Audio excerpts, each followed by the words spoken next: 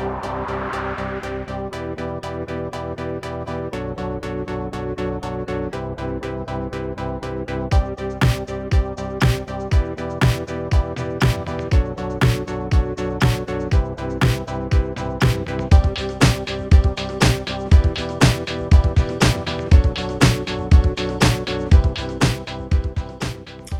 and welcome everyone. So today we are joined by Mandana, who is head of business development at Kaleidoscope.bio. Planet Bio is in no way affiliated with any other corporate entities. It is a friendly side project of Geof Hannigan, Alexa Goldman, and myself, Hamdi. As a note for everyone else here, this session will be recorded. Welcome, Mandana. Thanks for having me, Hamdi. I'm excited. And we're excited to have you here. So before we get any deeper into your background, can you just tell us a little bit about Kaleidoscope.bio and your role? Absolutely. So Kaleidoscope is a really special company to me as a former scientist because really the goal is to build software for scientists. Life science teams, engineers, really help them understand their data more easily, collaborate together, and also track the critical decisions that are required to move a product or an idea, even from a discovery stage, forward.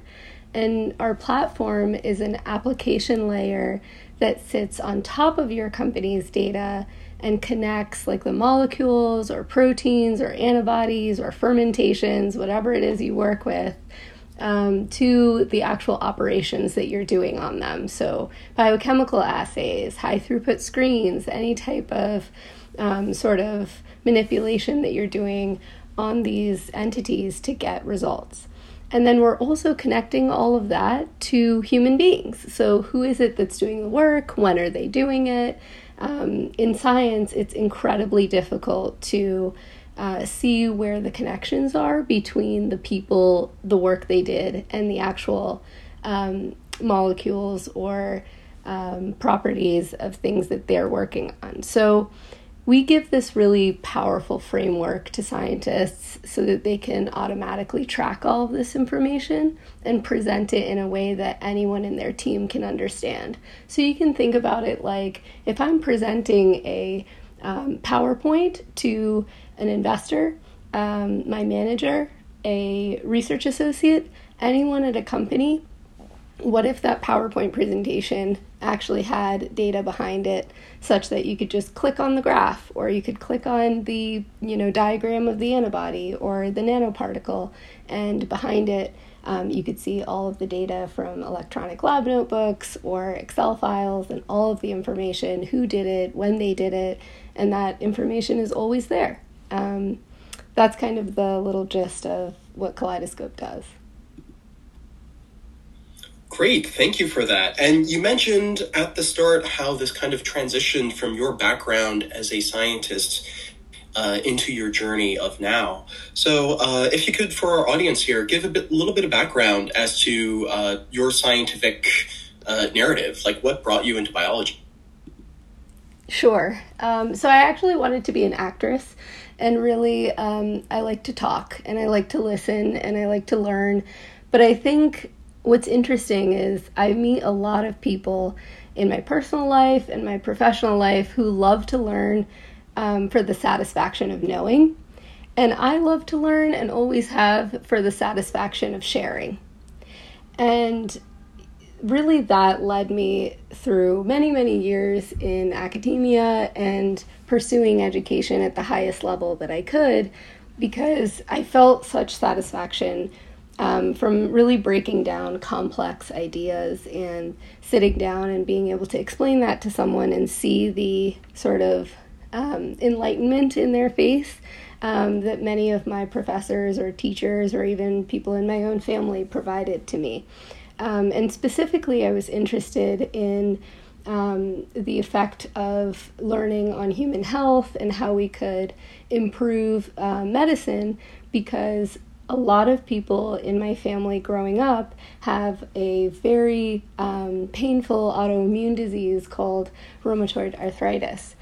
And watching the progress of science just through looking at the bodies of my grandmother and my mother and their joints was really incredible to me. My grandmother, she lived in Iran, and she did have access to medicine from Europe and the United States, but at the time there was nothing that could sort of stop her disease.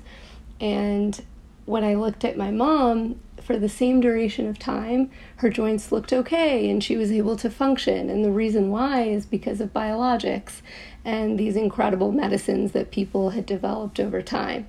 And for me, the process of discovery and learning kind of led down a path to the lab.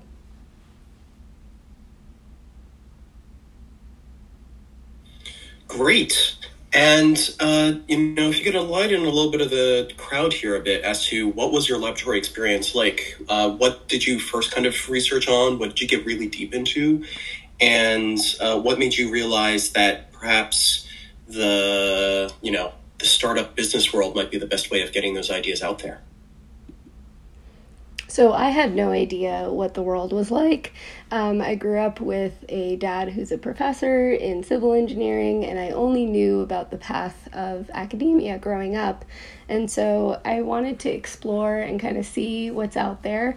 I went to a public high school in Maryland, and a lot of the kids in my high school actually knew somebody who had worked at NIH, the National Institute of Health, which was only a few miles from my house growing up. And so my dream was to work there, and I ended up actually emailing 50 people, and this is back in like 2004, when we had dial-up and emails were slower to go, and most of them didn't respond. But a woman, Mary Beth Iden, who headed the molecular virology lab at NIH, gave me an opportunity to come in for a summer. And that's where I learned all of my molecular biology lab techniques and cell culture. And, being a high school student, I had no idea what I was actually doing scientifically. And so that was a really fun experience. It really got my, hands wet in the lab. And then that kind of led me down a path of pursuing the sort of cross-section between science, math, and biology. So I ended up going to MIT to study chemical engineering and spent a lot of time in labs, in internships, and at MIT specifically, I was an undergraduate research assistant at Dane Wittrop's lab, where they use yeast display to develop protein therapeutics. And Dane Wittrop is one of the co-founders of the company Adimab, which I think we all know well. If we've ever used, an antibody in the lab, that's sort of a gold standard place to get it from. And so that process kind of brought me to realizing that the academic world is the engine for all of the discovery that we see and all of the shifts in medicine in the clinic, but there are places where exploration is relatively limited, but execution is sort of the highest priority. And a lot of those places end up being startups. You have limited funding, and exploration is fun, and maybe you can get some grants or other opportunities to explore, but really the goal is to move something forward translationally, and that was always my dream.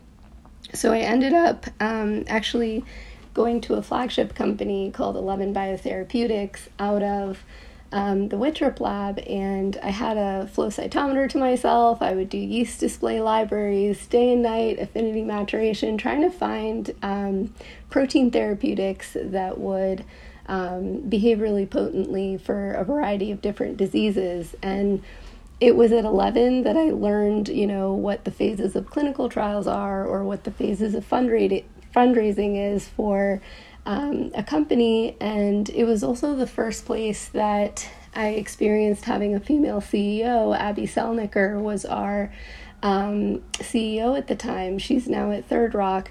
And just having that inspiration and the context for where drugs go or where platforms go in the translational world was an incredible experience for me.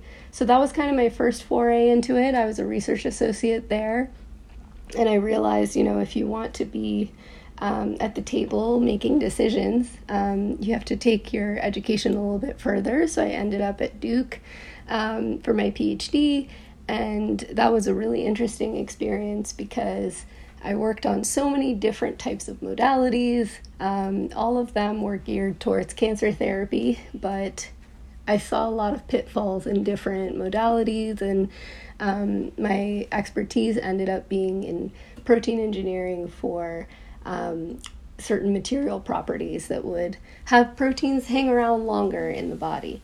And at the time, CRISPR was a really hot sort of tool that you could use in the lab. So I went and found a wonderful professor to collaborate with. I was in Tosh Chilcote's lab, and we were in the biomedical engineering department, and Chris Wood was in the pharmacology department. And this guy, he was a chemical engineer like me, so we worked together and came up with these amazing drug combos, and a lot of them were incredibly toxic. So my next sort of step was to go to Memorial Sloan Kettering to learn how to make cancer therapies less toxic. And I spent 2 years there working on a variety of projects, always with physicians at Sloan Kettering, kind of moving more towards translation. And my favorite part of doing that was, aside from my incredible mentor, Dan Heller, the fact that I was working for a professor who was also building companies. And so I started to explore the New York ecosystem in startups, and soon realized that while, I had been preparing my whole career for an academic one, my passion really in connecting different fields extended to also then connecting with people more so than is possible in sort of an academic career. So I moved to a business development and corporate strategy position at what was then a stealth company called Resilience, and the rest is history. I think we kind of chatted about what makes Kaleidoscope really special to me as a software company that's building specifically for scientists. And I think that came really naturally after seeing sort of the repetitiveness or the pitfalls and successes of many different companies from the investor angle at Resilience. That's great. And actually, you bring up an interesting contrast, and I was wondering that you can help tease apart, is that, you've mentioned coming out of undergrad, working for a venture-created startup, working with Resilience, which was another VC-created startup rather than a classic VC investment.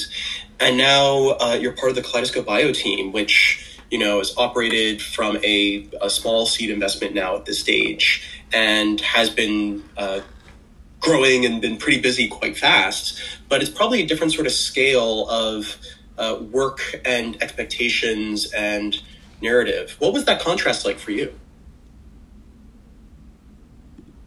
Yeah, I think that's a really great question. So the beginning at Resilience is quite similar to my experience at Kaleidoscope in that there's incredible energy.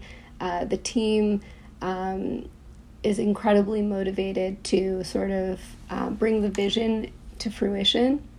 And I think the difference between a venture sort of created startup like Resilience and one that is smaller and sort of more paced like Kaleidoscope is the level of experimentation that's possible. So at Resilience, it was more about completing the mission and taking the ideas forward in very tried and true ways. I learned a lot from folks that had come from big pharma or venture studios or actually venture arms of big pharma. And what they were able to do is sort of flex the capabilities that they had built in other contexts to build quite a behemoth. So Resilience grew from 50 to 2,500 people in the 2 years that I was there. And granted, I think a lot of that was through acquisition, but it also has a big impact on your strategy. And I think one thing that really sticks out to me that I'm grateful for at Kaleidoscope is that we, as a tech company, have the flexibility to experiment with different models, different pricing strategies. We have a really wonderful kaleidoscope of individuals at Kaleidoscope where the expertise of each individual is really complementary to the others. And so we are constantly learning from each other. And like I say to the team, experiments are cheap in tech. They're not very cheap in manufacturing, process development, or therapeutics companies. Yeah, and that's a pretty interesting contrast that you bring up, actually, on the idea of cost and speed. Because classically, a lot of biotech was what I would call hard and squishy, right? You have to do these experiments, you have to handle reagents, you have to test their functionality. And we're having this new wave of digital natives entering this field and figuring out ways to kind of both automate and better communicate findings. So what has that change been like in working with some of your colleagues, and how has that kind of inspired the thrust that you've had in striking up collaborations that you have with, for Kaleidoscope.bio? Absolutely. I think in terms of the second part of the question, collaborations that we can sort of embark on pretty quickly, because a lot of our customers also have some technical expertise, given that machine learning and sort of computational methods for discovery or even prediction of preclinical proof of concept or success has become more common. We speak the same language already, and I think that kind of lowers the barrier to collaboration a lot of the time. And on the flip side, I think wet lab is here to stay. We don't understand biology enough to reduce it to zeros and ones, and it's really incredible to work with a team that understands that, but then also is building software that sort of reflects the iterative and sort of spider web approach that wet lab work requires, and it's not just, a simple flow from one step to the next. So that piece has been really incredible, and I also learn constantly from the team. Even just the tools that you use to run a company have significantly changed, even in the past 2.5 years that I've been sort of on the business side at startups. And there's more efficient ways to do things. Unfortunately, I do think because of the level of experience, I don't know if it's unfortunate or fortunate, but biotech success really does take a ton of experience from the regulatory side, from quality. You really have to have a tried and true team once you get out of the discovery phase into the translation to the clinic. And I think in part, there's some technophobes out there. I think that's very understandable, but we can either call them that, or we can reflect on how we present technology to those folks and bring them into the fold, get them excited about it, and lower the barrier to them using it or rolling it out with their teams. And you bring up a great element of a human barrier, as it is in growth in this target identification of technophobes, if you will, in this catalytic process of innovation.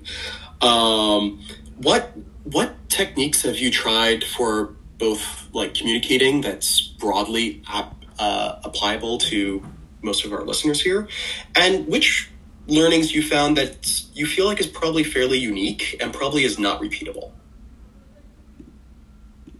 Do you mean at Resilience or? I would say probably more currently, actually. So, as you speak with other people who are like, hey, I'm resistant about trying to use this new tool in my workflow, how do you go about, getting engagement and getting people to try it out and say, yes, this is actually making changes? Which of those techniques you've learned from others and you find actually translatable? And which ones are probably like specifically very unique that is probably not quite repeatable? Obviously, both of those might be not full answers. No, I appreciate that a lot. So I think the thing that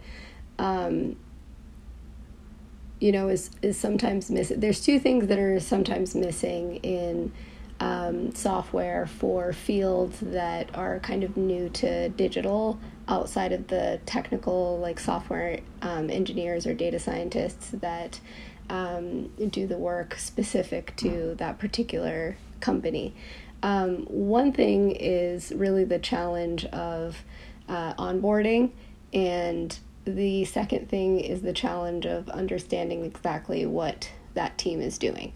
So on one hand, onboarding can take a ton of time. And one learning that we had at Kaleidoscope is explaining explicitly that Kaleidoscope is willing to do the majority of the lift, and working with us just means that you can spend a couple hours with us sitting side by side and explaining your science, and then we actually take the time to translate that to our tool and come back to you and say, like, is this exactly what you want it to be? That was an incredible learning for us. And then second piece is, the time that it takes. I think that those two together are huge learnings for us, and we have a lot of luck sort of explaining to folks that we have templates, we have reference tables, we have sort of the context that you need, but also we understand your science. And I think that's a big challenge that I've seen other companies that pitch sort of software for scientists struggle with. There's a level of humility that is difficult to replicate, in my opinion, and it really requires sitting down and listening to people and having those trial and error moments where you go and build something and they tell you, like, no, this is not what I meant, and then you completely scrap it and build something else that makes more sense. And I've seen the team do that so quickly at Kaleidoscope that it kind of makes the partners head spin, which is incredible.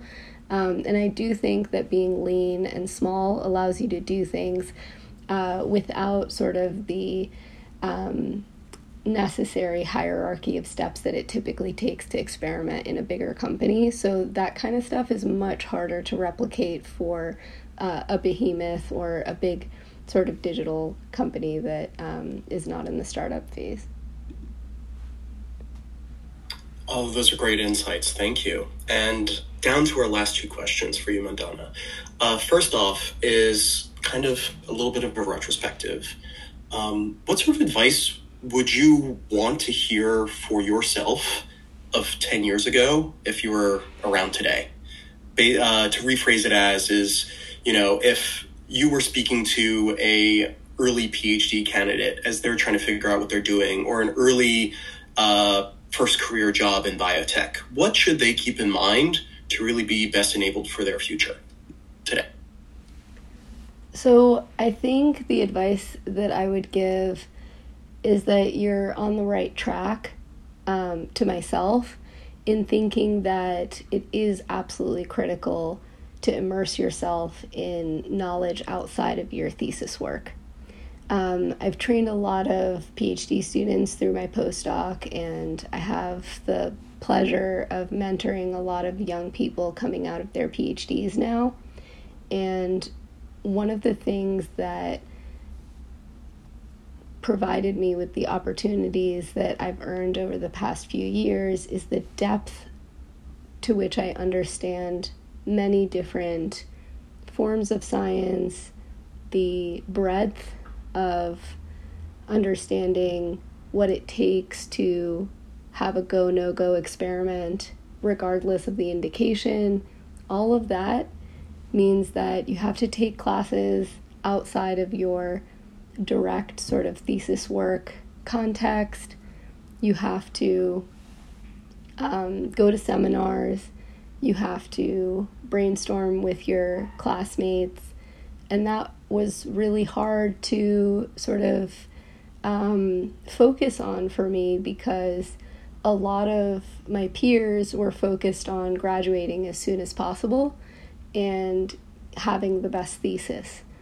And most PhDs know you rarely sort of use the very specifics of what you built or learned in your PhD for your dissertation, but you use the learning about how to solve problems constantly. And so having a breadth of experience is critical. Like, I took a class with the person who invented the protein ribbon diagram, Jane Richardson.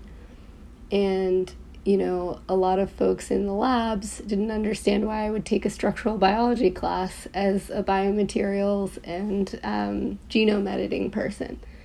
But that experience led me to really understand proteins to a different level when I was a postdoc at Memorial Sloan Kettering.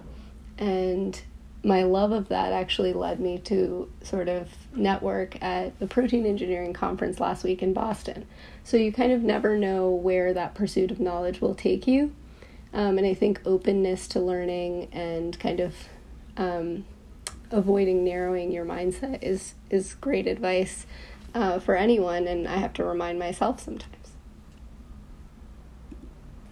That's great. And then as a final question, something a bit more fun, which is choose one of two.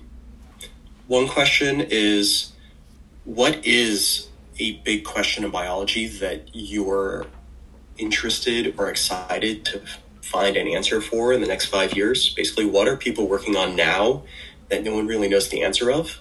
Or second, what is an emerging trend right now that people in the next 6 to 12 months should probably keep an ear open on, as it could probably impact, biotech and the startups we might see in the coming year? Okay, so I think in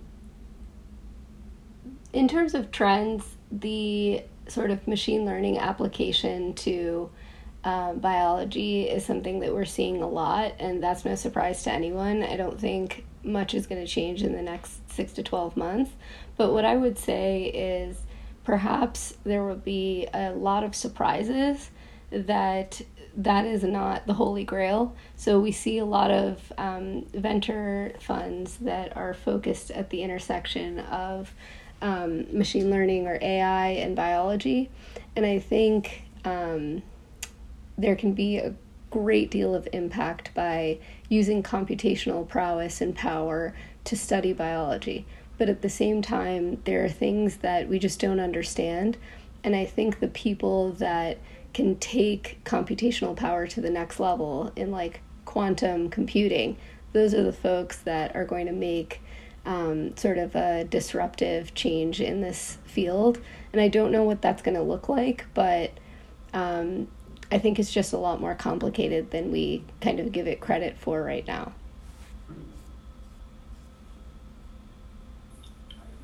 That is a sharp answer, and definitely am excited about the trends of increasing compute power and quantum computing effects in kind of helping discover our next wave of discoveries. That said, Mandana, once again, thank you for joining us today. It's been a huge pleasure. Thank you all for listening in live. This recording will actually be edited and cleaned up and put together on our Planet Bio podcast feed in the near future. With that, farewell, everyone. Thank you.